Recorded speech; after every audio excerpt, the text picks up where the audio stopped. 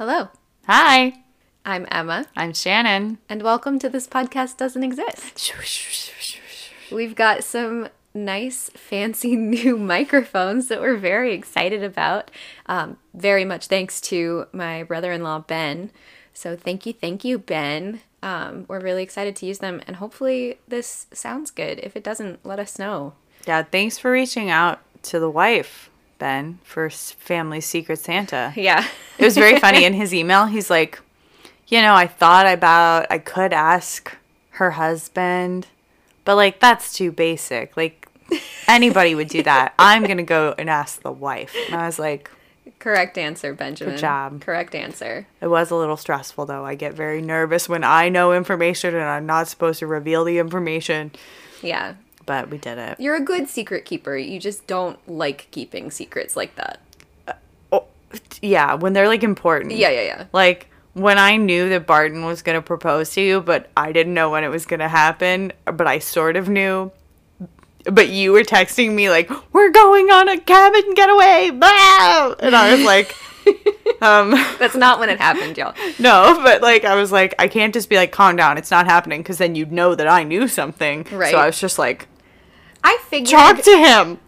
I kind of figured that you knew, mostly because while I was... So the way that it happened was that I was away for like a couple of months in the UK, and Barton was over here still in the States, and I got a Pinterest message from Shannon of a ring, and she said, "Do you like this?" And I said, for you, question mark? And she said, No. I mean, to be fair, back in that day, we did message each other on Pinterest. We messaged each other on everything. I mean, we still do that, We don't go not on Pinterest, and we're not on Tumblr, and we're A not... couple more Facebook memories have popped up recently. Mm-hmm. Screenshots of Pinterest messages between us. Very nice. Yeah. Anyway, as you might be able to tell, we're best friends. Yes. And this is not a wedding podcast. Nope. Or, I mean, in a way, it's a storytelling podcast. But what is this podcast, Emma? This podcast is about mysteries, every kind. They might be cryptid in nature. They might be murdery. They might be paranormal, which is my favorite and kind of freaks Shannon out. So those don't happen as frequently as I would like. But, I love my best friend, so I'm trying really hard not to, scare her out of my life. But yeah, so we talk about basically everything that doesn't yet have an answer. So welcome if you're new here. We've got a website, thispodcastdoesn'texist.com. .com. And you can go there and follow all of our socials. We live mostly on Instagram, and we are starting to TikTok. Remember. We do. We've got one of those too. But if you are not on the Clock app, I'm working on getting our existing content over there onto Instagram Reels. So those are in our feed too. You can check it out. Come hang out on Insta. And if you've got any stories, I love ghost stories. Shannon loves all kinds of stories. So, I just like it when people notice us. yeah, just come and hang out. Just and come tell us your validate stuff. us. Tell us all about you. We Yeah. want to know everything about you. And you can send that to our Gmail, which is also on our website. You can find it there. It just says little write in button, and it pops up for you. So you don't have we've made it so easy. What, you didn't like my Valley Girl? It was unexpected. Oh, well, you can also find the bingo card on our website. Oh, shoot. How could I forget about the bingo I know, card? the bingo card. It's got some lovely boxes on there. And one of them might just be the character. What have we put on there? Have we put accents on there yet? No, but we should. I know. Chad and Brad. I mean, Our best our co-hosts. besties, our co-hosts.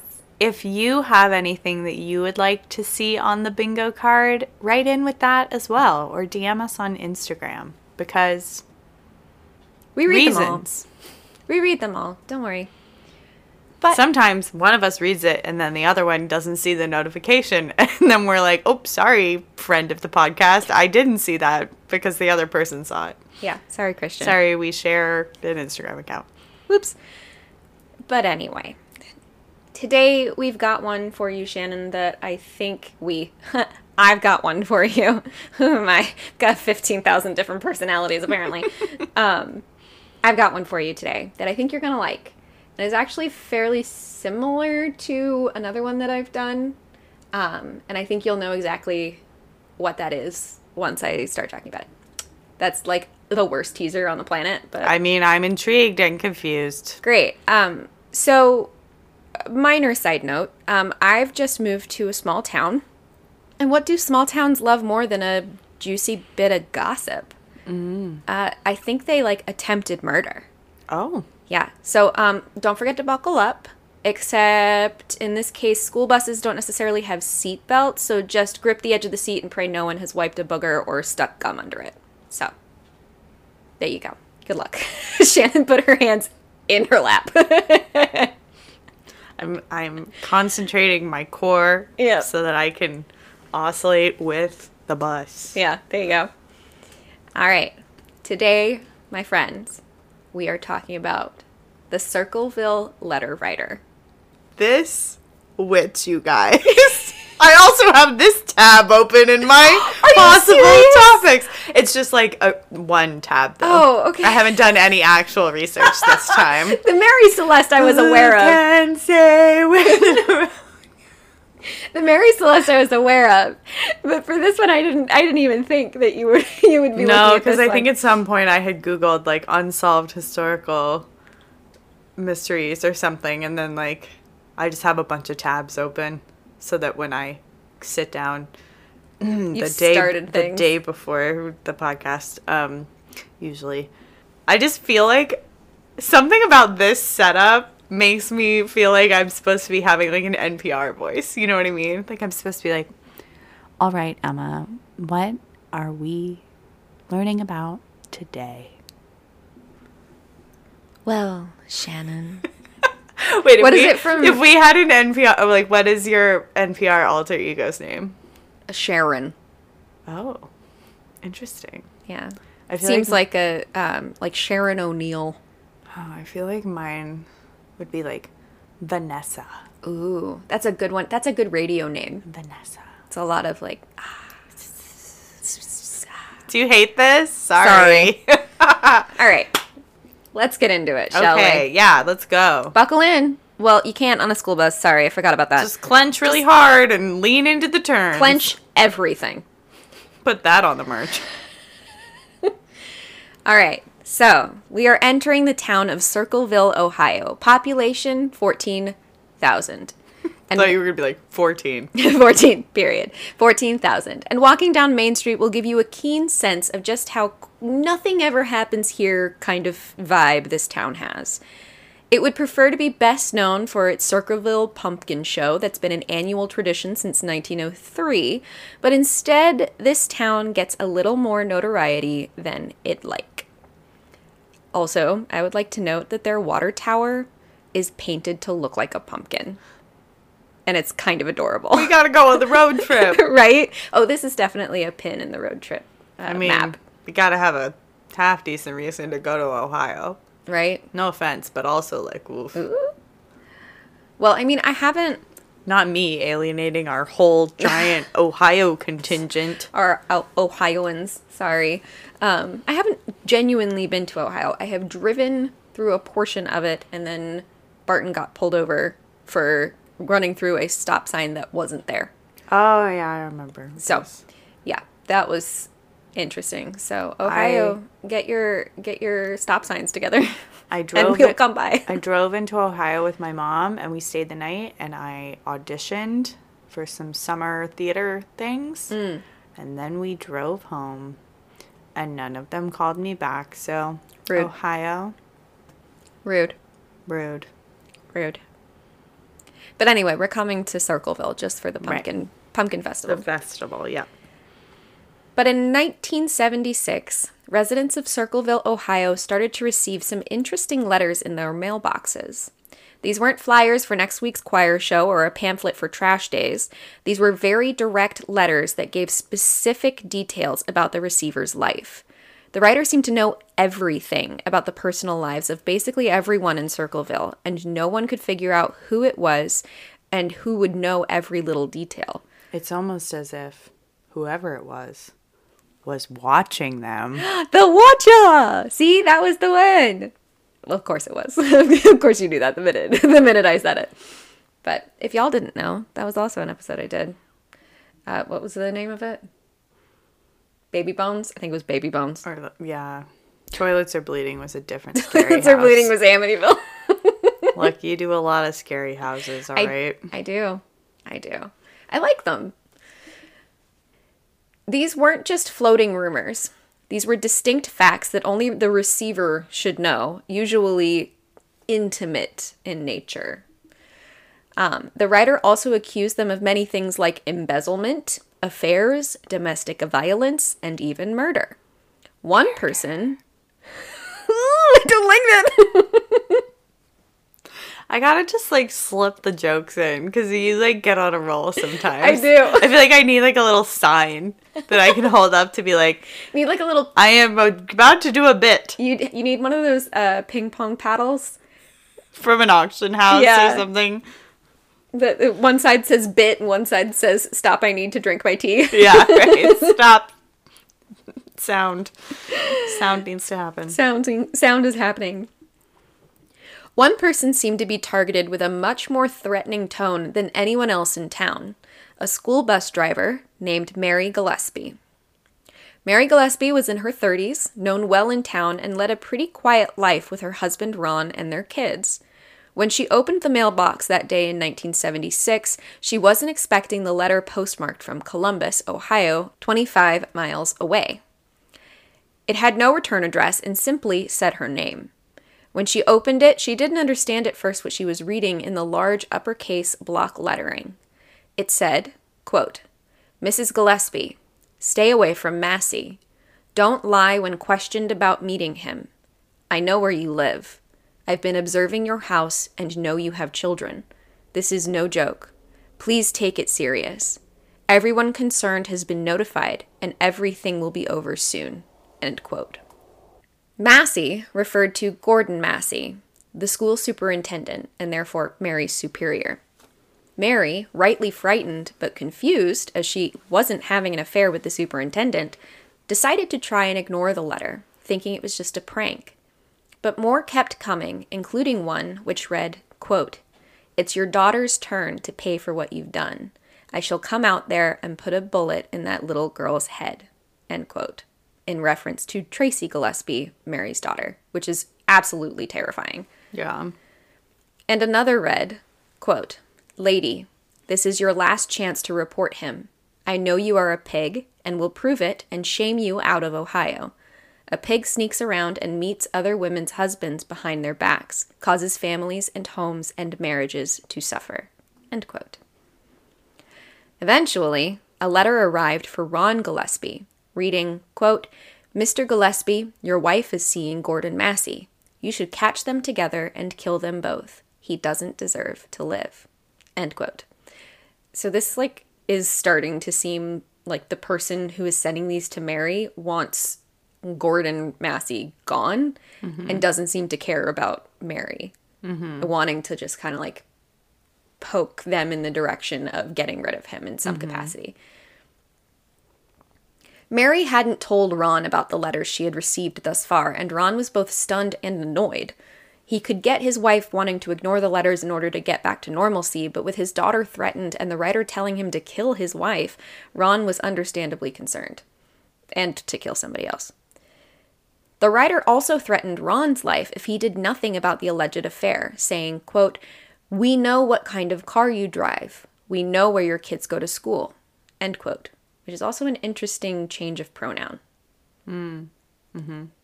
Other letters were being received around town about the alleged affair and attempted to get people to have Gordon Massey fired.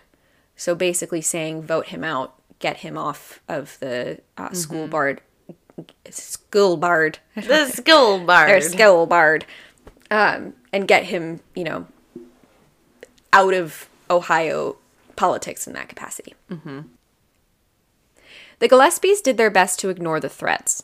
They had a suspect that would want to scare them, a man named David Longberry, who was another school bus driver. He had once made a pass at Mary, and when she had rejected him, he started to act resentful towards her. Mary thought this would be motive enough to try and spread the rumor of an alleged affair and sully her name. Ron and Mary, with the help of Ron's sister Karen, brother-in-law Paul Fresher, and Paul's sister, decided on a plan. Write a letter to David and tell him to stop, that they knew who he was and that it wouldn't work or scare them. And for a short time after they sent the letter, the writing stopped. They thought they had solved it, or at least put a stop to it. On August 19th, 1977, Mary was on her way to Florida and had left Ron and the kids at home. The family was enjoying themselves in the living room that evening when the phone rang. Ron picked up, and his demeanor, according to his daughter, went from jovial, his default state, to something much more sinister and reserved. He slammed the phone down and told his daughter that it was the writer, and he was going to take care of this thing once and for all. He grabbed his pistol and jumped into his red and white truck. He sped off into the night. A few hours later, Ron Gillespie was found dead in his truck. He had crashed into a tree at high speed in an intersection he drove through every day, very near his home. His pistol was found underneath his body, and it was missing one bullet. The question of what exactly happened to Ron Gillespie and who he had fired at remained unanswered as police basically botched the entire scene. Oh. Yeah. You don't say. Sheriff Dwight Radcliffe interviewed one suspect, but dismissed them once they passed the polygraph test and ruled the case an accident based on the .16 blood alcohol level found in Ron's autopsy, which is twice the legal limit in Ohio. But Ron didn't drink. He was a teetotaler. Shannon held up her tea to the microphone as if you could see it. It was very cute. You guys want some? Want some? Here you go. It's mint. She put sugar in it. Yeah, because I'm a child. Meanwhile, I'm drinking decaf black tea, completely black. Blech. That she only dunked for like 90 seconds. Okay, this is... Are we scatting?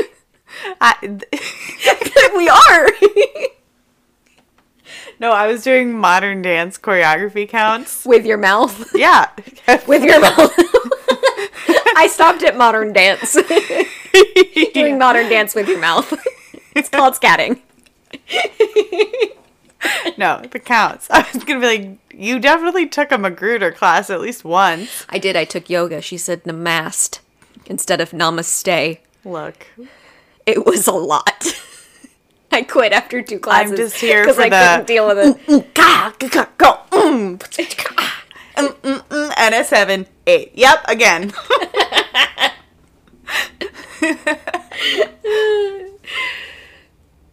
I never had to take any of those. I had to take so many. Well, because I didn't finish my musical theater degree. That's fine. The Sorry. few, the proud, the musical theater majors of Sweetbriar College. Yep. There's only like 6 of us. Yeah. Because then they went and changed the curriculum. And we back. More letters started to arrive in the community's mailboxes, accusing Sheriff Radcliffe of covering up whoever really killed Ron and framed it as an accident, asking for a reopening of the case. Paul Freshour, his brother-in-law, also asked for a reopening, as he believed whoever wrote the letters had actually killed Ron. Even after Ron's death, the letters kept coming, to Mary and her family, but also to senior officials in the police department. Eventually, Mary and Gordon admitted to an affair. Yep. Shannon stopped herself from drinking her tea. That was the best visual bit you have ever done that wasn't meant to be a bit. That was so good. Cinematic. Because in my head I was like, oh, I thought of a joke I could make, and then you were like, and then they admitted to it, and I was like, oh, what? No, they were having an affair? What? They were, but both claimed it only happened after the letters began. Like, the writer was some kind of prophet who had predicted the affair, Ron's death, and the police department's incompetence. What? So, a little insane. I mean, I wouldn't say it's...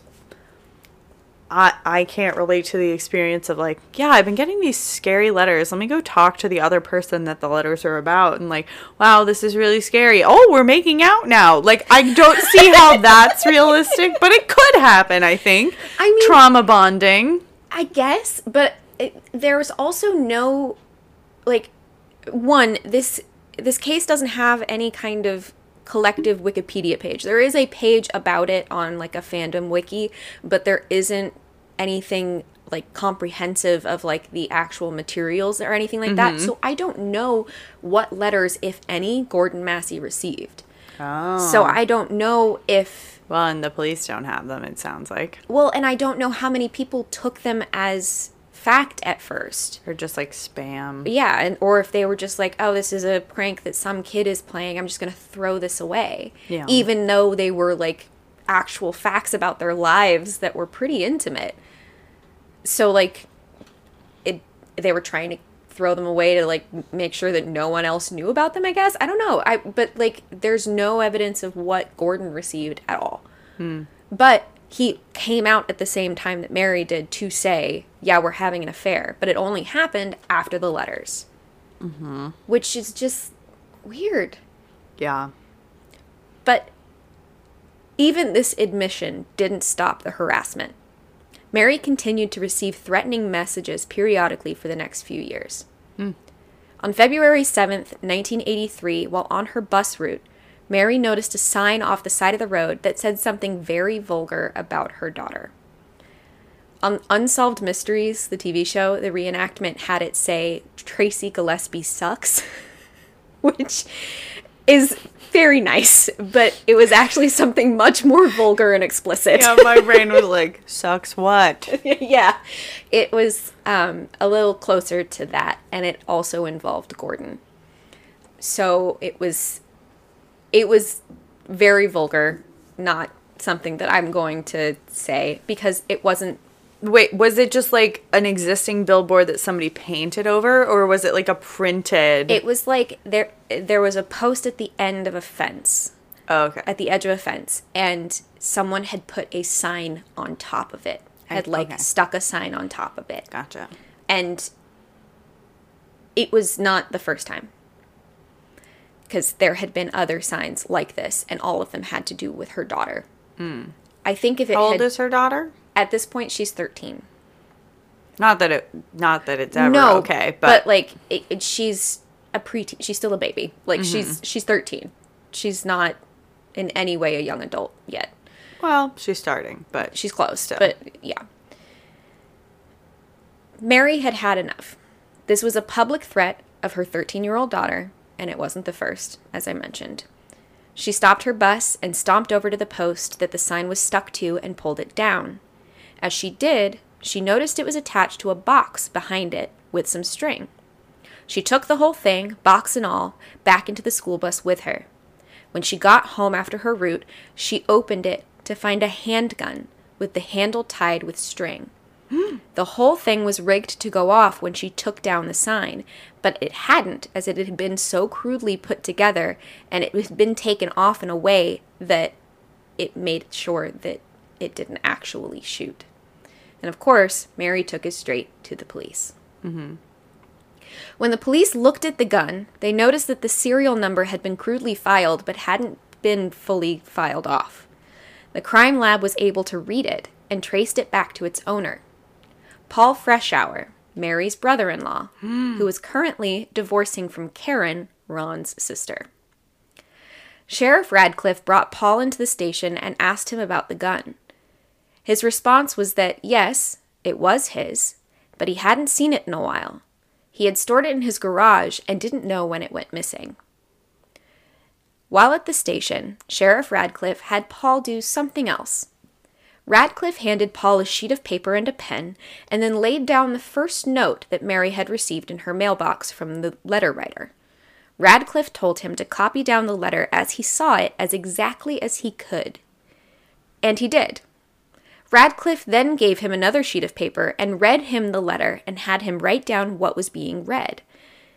He collected the page and then told Paul that he was under arrest for attempted murder of Mary Gillespie, as his handwriting and that of the Circleville letter writer, as the postscript had begun to say, were close enough to be the same.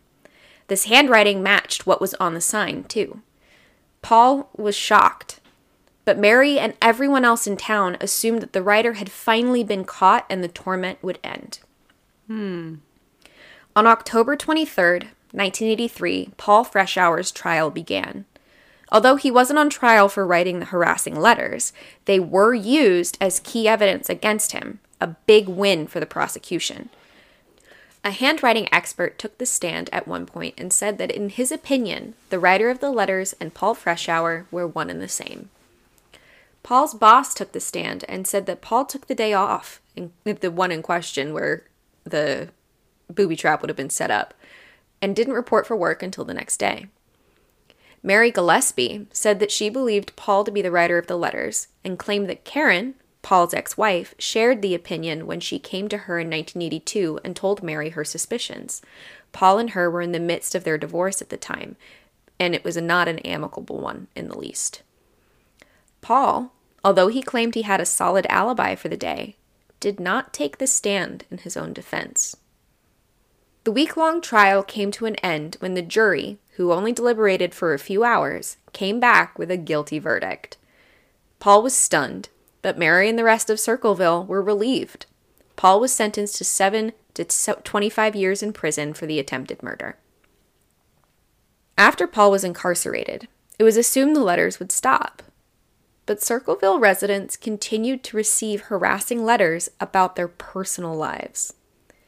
Demanding to know how they were still receiving letters with the assumed writer in prison, residents pushed Sheriff Radcliffe to press the warden and have Paul sent to solitary confinement, where he wouldn't be allowed anything, let alone paper and pen. Even with Paul in prison in solitary in Lima, Ohio, the letters postmarked from Columbus, an hour and a half away from the prison, still arrived in Circleville mailboxes, including one accusing Paul's prosecutor of murdering a pregnant woman. The warden eventually sent a letter to Karen, saying that he didn't believe that the letters were being sent by Paul, as he couldn't see how they could be. Paul at this point had been in solitary 3 times in order to test the theory of whether or not he was sending the letters. After 7 years in prison in 1990, Paul was up for parole. After the parole board rejected him due to the amount of letters still circulating, Paul himself received a letter from the Circleville letter writer. Quote, "Freshour. Now when are you going to believe you aren't getting out of there? I told you 2 years ago. When we set 'em up, they stay set up. Don't you listen at all? No one wants you out.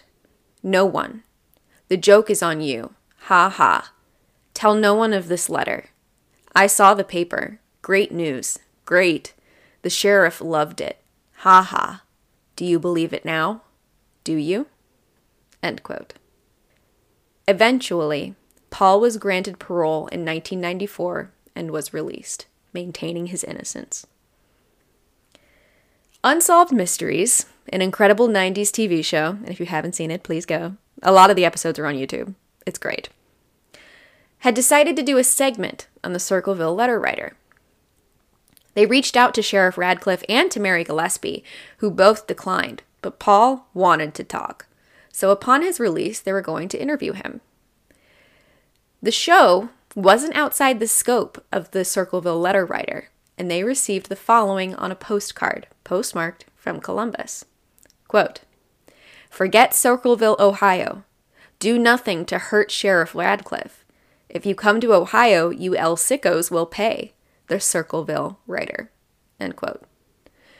The show was still conducted, and nothing seemed to happen, but some evidence came forward that had not yet been revealed to the public, which we'll talk about in a second. After the release of the Unsolved Mysteries episode in 1994, the letters stopped for good, and no one has heard from the Circleville letter writer since. So let's hop on some theories. And these theories are just like the people who could be this letter writer. The first is Paul.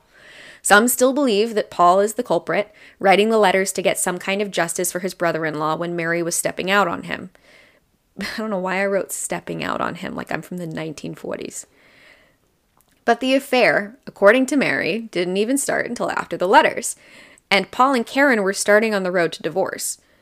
So what other motive could Paul have had for starting this? And why make it so widespread, not just on Mary and Ron? In 2021, a 48 Hours episode aired about this case, renewing some thoughts on the handwriting analysis and the letters sent while Paul was in prison. Beverly East, a renowned handwriting expert, said without a doubt that she believed Paul Freshour to be the Circleville letter writer, based on the way that he writes his G's. But how would he know so much about the rest of the town? And, why would he even bother? It has also been brought up that the way that Paul's handwriting was initially tested was very much not okay. The whole copy down exactly what you see thing is not a proper way to test handwriting, and handwriting analysis is only ever accurate 57% of the time. Yeah, especially under duress, I feel like I feel like I've talked about this before, but the early 2000s version of Catwoman starring Halle Berry. Oh, yes. They get an expert, but her handwriting's different when she is Catwoman versus when she's just a normal person. You have brought that up before. I wonder what it was. Probably one of your The Watcher stinking episodes. Yeah, sorry. Probably. But yeah, I mean, even think about your own handwriting. When I'm in a rush versus when I'm writing a letter to a friend versus just jotting down notes. Yeah, and your handwriting, even in one word, I will make a T 2 different ways. Oh, my E's so different every single time. When I was in middle school or early high school, I tried to write what, interestingly, almost exactly like this letter writer writes. And you can see the images on Instagram, but I had this block lettering that for a very long time I was this is the way I'm gonna write. I'm changing my handwriting and I'm gonna be really cool and I'm gonna write my A's like this and everything's gonna be capitalized. And I wrote an entire English paper that way on a test, and my English teacher came back to me and was like, I cannot read this. I'm gonna need you to write this like a normal person, just sit here and rewrite it, please, because I literally cannot read this. And I was like, it's not that hard, but okay. And I rewrote Cheryl the whole Warnock thing. has entered the chat. Any tech theater person, they all write in all caps. Yeah, all caps. But for some reason, I just was like, I'm going to change my entire handwriting. That, and then there was this girl in high school who, she was so meticulous about her handwriting to the point if she made a mistake, she would throw the piece of paper away and start over. And I was like, that is just too much effort. But it was a slanted cursive handwriting. It was pretty, but I was like, that's just too much. There is this girl in my 11th grade AP English class. Her name was Miriam. I mean, I assume it's still Miriam. But we were doing AP tests, prep. We had done, a timed essay, and we were supposed to exchange them and do, a peer review or whatever. I literally could not read her cursive. It looked great, but it was very tight and very small. It was like reading cursive. A Shakespeare play. Yes. Written by Shakespeare. I was like, I'm sorry, I can't give you feedback. I could only read every couple words. Sorry. Whoops. Sorry. Yeah, it's like my dad's handwriting, because the Bone Shaman writes prescriptions all the time. And when I worked the front desk for him for a month and a half, I was one of the only people in the office, because the staff was so new, who knew how to read his handwriting. So I was like, yeah, that's his Percocet. And it was literally just a P with a line. But I was like, that's how he writes it. All of my birthday cards from my father are signed with an X and a line, which is his doctor signature. I love it. Dr. Dad. Dr. Dad. Love him. The goober. Oh, they also found in this 48 Hours episode that some of the letters that were received during the time that Paul was in prison had his fingerprints on them. A what now? Yeah. So were they of events that were happening after he was in prison, or were they more vague? Like, he could have pre-written them and someone mailed them. I'm not after the sure. fact. That second one is one of the theories of him being the letter writer. Yeah, I feel like people in prison don't have that many stamps. Well, and all of your ingoing and outgoing mail is monitored. Unless you give it to a guard. There's a spy on the inside, that's right. But the other thought is that he had given them to somebody, like you said, and like pre-written them and had someone send them for him, or like left them at like I don't know, it feels weird to be like, here, other person, you won't rat on me. Like, who would that person be? And are they living in Columbus and be able to like send the letters? Okay, but if there's someone in Columbus who like doesn't know, maybe he has a different identity. Because obviously, if it was someone in his town, well, yeah, that had the letters, then they'd be like, up. "Oh, and then you went to jail. I'm not going to mail these anymore. You went to jail for sending suspicious letters and maybe murdering someone."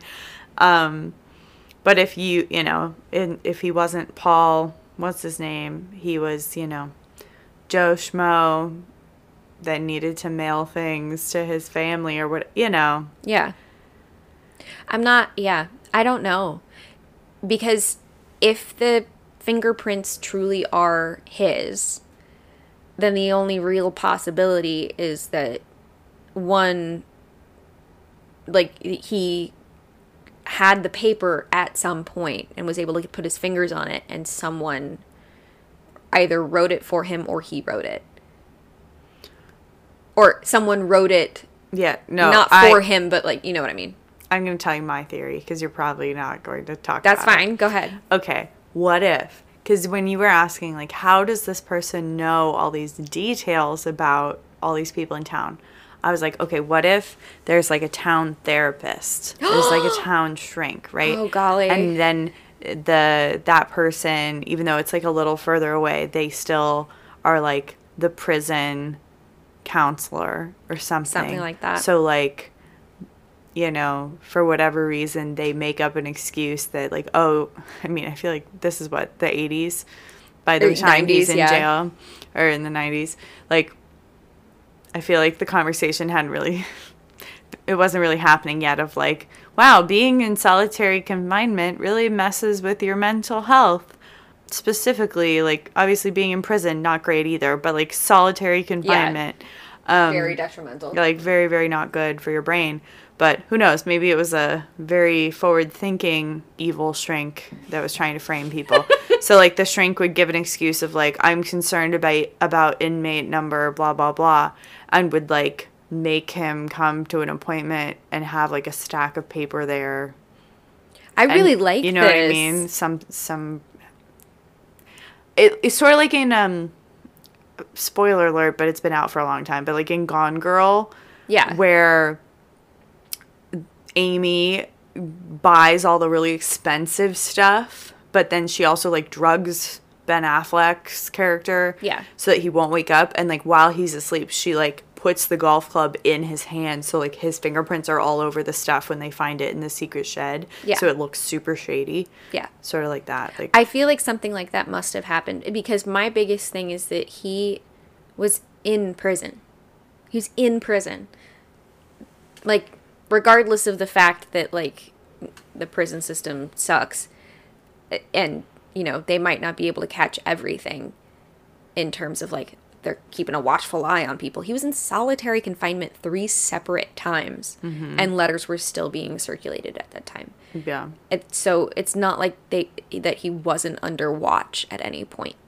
Yeah. So, or like, were they having them like mill paper in the prison? Right? Or something like crazy like that? The one lady who like her DNA ended up in all the cotton swabs in the factory, and that's why she kept showing up at all the crime scenes. Yeah. As in the evidence when she wasn't ever committing there. Murders all across the country. No, she was just working in the factory like a normal person. Yeah. I mean, I really like the therapist theory.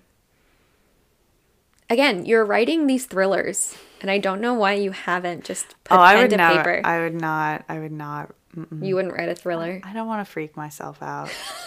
Also, I don't And this is not me being like, oh, I'm humble. I feel like I'm not clever enough to come up with something that's elaborate enough to have like a big reveal at the end. To trick your people. audience, yeah. Yeah. That's fair. I feel like I would be like trying too hard. Yeah, I would end up giving something away in a way that would be like very obvious to everyone else that I You're would like, then be like, I dropped a breadcrumb. And we're Yeah. like, you dropped a whole baguette. I mean, thanks, it's delicious, but I totally saw this coming. This is my new favorite phrase. A whole baguette? You dropped a whole baguette. Ugh.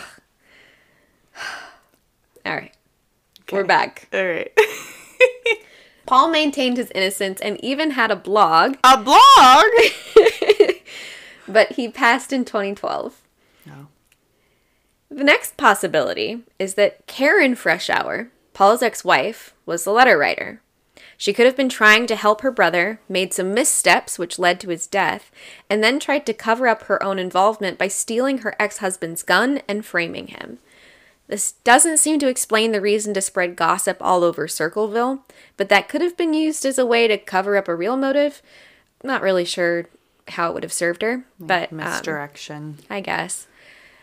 During the divorce, Paul had ended up with custody of her kids, of their kids, so there's motive there to get him out of the picture.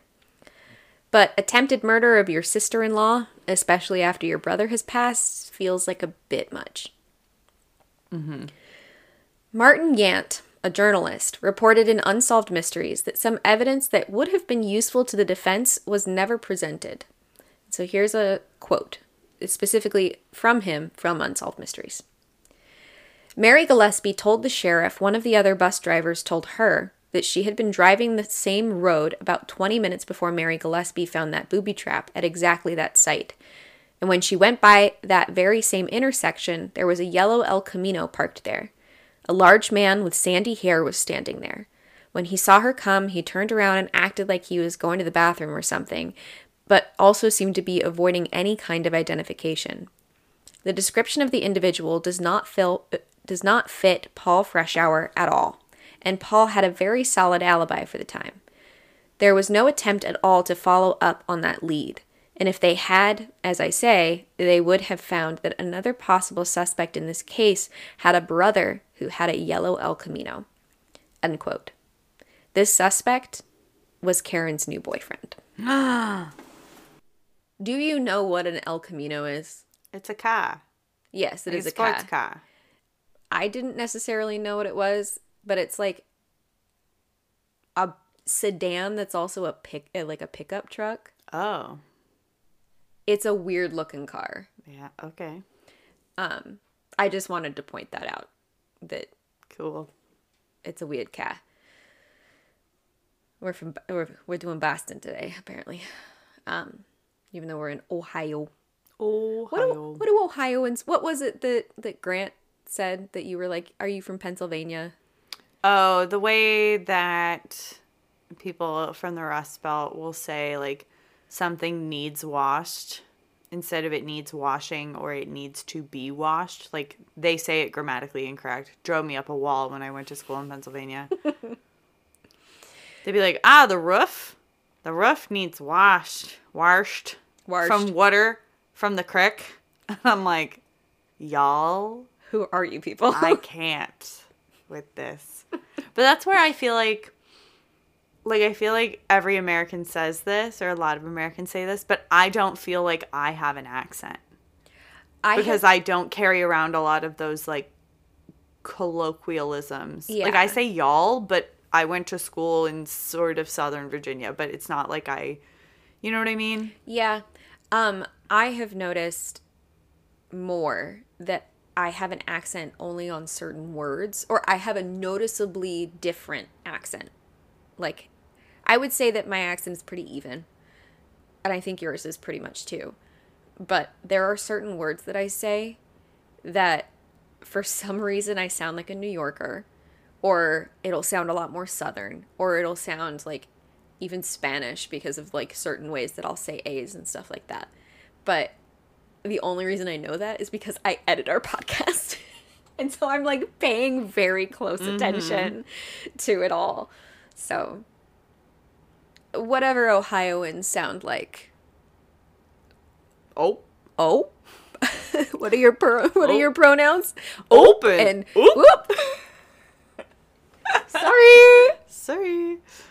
Anyway, all right. Another suspected writer was William Massey, who was Gordon Massey's son. Oh. He could have been upset by his father's alleged affair if it had happened before the letters, too. He would have had reason to write the letters to Mary. If not, he could have done it out of teenage spite or rage or something of the sort. He was a teenager at the time. Some of the initial letters had also been signed with a W, which could have stood for William. It could also have stood for writer or something of that sort. Another theory is that it was a mix of three. Martin Yant and others have posited that it could be three people rather than just one, which seems more plausible, though they were likely not all working together. William Massey, who would have wanted his father to stop an affair. Karen, who would have wanted potentially to warn her brother and maybe get her ex-husband out of the picture. And David Longberry, who had been infatuated with Mary and may have felt jilted. He was the person that they had sent the letters to initially to be like, stop this. The other bus driver, right? Yeah. The thought is that once someone started the roll of letters, that other people picked it up in order to just use it as a shield. Cover. Yeah. And because the handwriting was like distinctive but not personalized, it was just block handwriting. And you'll see on the Instagram, the letters to Mary are a different kind of block lettering than the rest of the letters. But how would they know? Like, she wasn't telling anyone, and even after they went to the police, did they, like, put it in the newspaper to be like, check your uncle's handwriting, does it match this? He's weird. I don't know. Right? Like, I have no clue. But this theory has come about after years later. Like, so this isn't necessarily something, I mean, it might have been something that people thought about at that time, but how are you going to be checking against the handwriting of somebody who doesn't normally write that way? Not even that. I just mean, like, if one person started the letters, how would the other two know to write in block handwriting? Unless other people were showing the letters to each other. Yeah, but it sounds like it... I don't know. Wasn't. I think, unless they were all going to a therapist. I think maybe after the initial... And because the initial letters to Mary are a very different style of block lettering, like they're longer, maybe after those letters had been received and other people had received other letters, they had been like, oh, you're receiving these letters too? Well, look at mine. Was it the same person kind of thing? But, like, it says, so-and-so slept with so-and-so. And you're like, wait a minute, don't read it. So the vibe of, like, not talking about the letters until someone else is talking about them just make me laugh because it reminds me of Sweetbriar with Pain Patches. Oh, yeah. Because the wizards, like, deliver the letters to the people who are eligible, but we want to make sure that they want to be in the club. So we say, like, tie these ribbons on, but if all the Pain Patches people are, like, sitting in the dining hall trying to, like, scope out, like, figure out who's does anyone see if they're wearing has anyone seen them wear the ribbons? No. And sometimes you have to, like, deploy a wizard to be like, or, like, another Pain Patches person to be like, hey, did you get a weird email or, like, a weird letter? And then the person will, like, it just makes me laugh.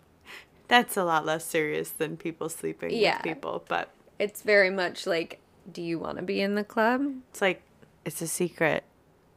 But then as soon as someone talks to you, you're like, oh my gosh, okay, cool, I had questions. Great. I have so many questions. You know the secret questions. too? Perfect. Great. The last possible person out of who we know could be involved is Mary Gillespie. Dun, dun, dun. This theory comes from Drunk History because I was wondering. I was waiting. I've been waiting for this one. I texted Shannon last night and said, not me doing my research by watching Drunk History. It was a delightful episode. It also, which I found hilarious, was that on the Drunk History episode that I watched, it was a Unsolved Mysteries like parody. And so they did the 3 cases that the Unsolved Mysteries episode that this case is on also did, because they did all 3. Yeah. And Agatha Christie's disappearance was one of them. So, but it's a very funny episode of Drunk History. But this theory comes from that, where Georgia Hardstark, of My Favorite Murder, tells this story to Derek Waters, the host. And Derek, after Georgia finishes, says that he believes that Mary Gillespie was the Circleville letter writer. She was a school bus driver, and kids notice a heck of a lot. They talk to each other and would most likely tell each other about their parents and what was going on in their houses. Mary could have gathered gossip from all around town just by picking up and dropping off kids on her regular bus route. She may have wanted to continue her relationship with Gordon and found a way to get rid of her husband and frame her ex-brother-in-law and get away with all of it. There is no info on whether she continued her relationship with Gordon so far as I could find, but it feels like she couldn't have not known at least something. She was able to take down that booby trap without getting shot, and that feels very lucky. But the fact that it was written about her daughter and it was very vulgar feels implausible to me for her to write something like that. Well, unless she was already a twisted person. Yeah, I'm like, if you're willing to let your husband get murdered or die in mysterious circumstances, like, if you're a narcissist or a sociopath, you don't care. Yeah, and it makes me question, because she was on her way to Florida when he was or so in his car. Yeah, and when he got the call, he didn't tell his kids who it was. He didn't say out loud who it was. He barely said anything to the person on the phone. He just picked it up and automatically knew, this is the person who wrote these letters. I'm going to go and take care of it. You guys, people, friends, just communicate with your partners. This is a PSA. Look, if monogamy is your jam, I love that for you. If it's not working with your partner, murder is not the answer. It is, even 1980, 1970, divorce is an option. Maybe not your preferable one, but it's better than murder. It is better than murder.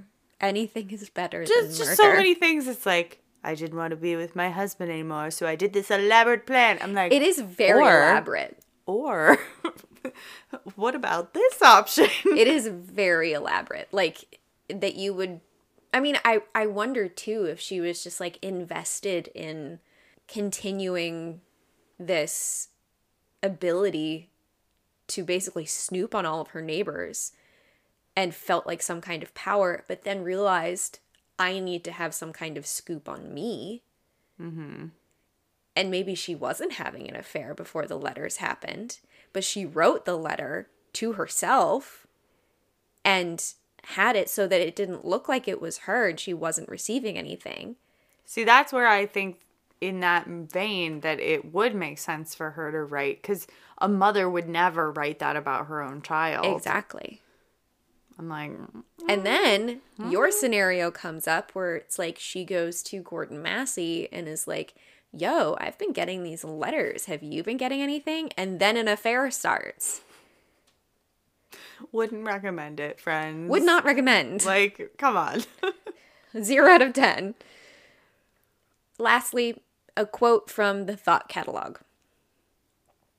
What's especially creepy is how omnipotent the Circleville letter writer seems.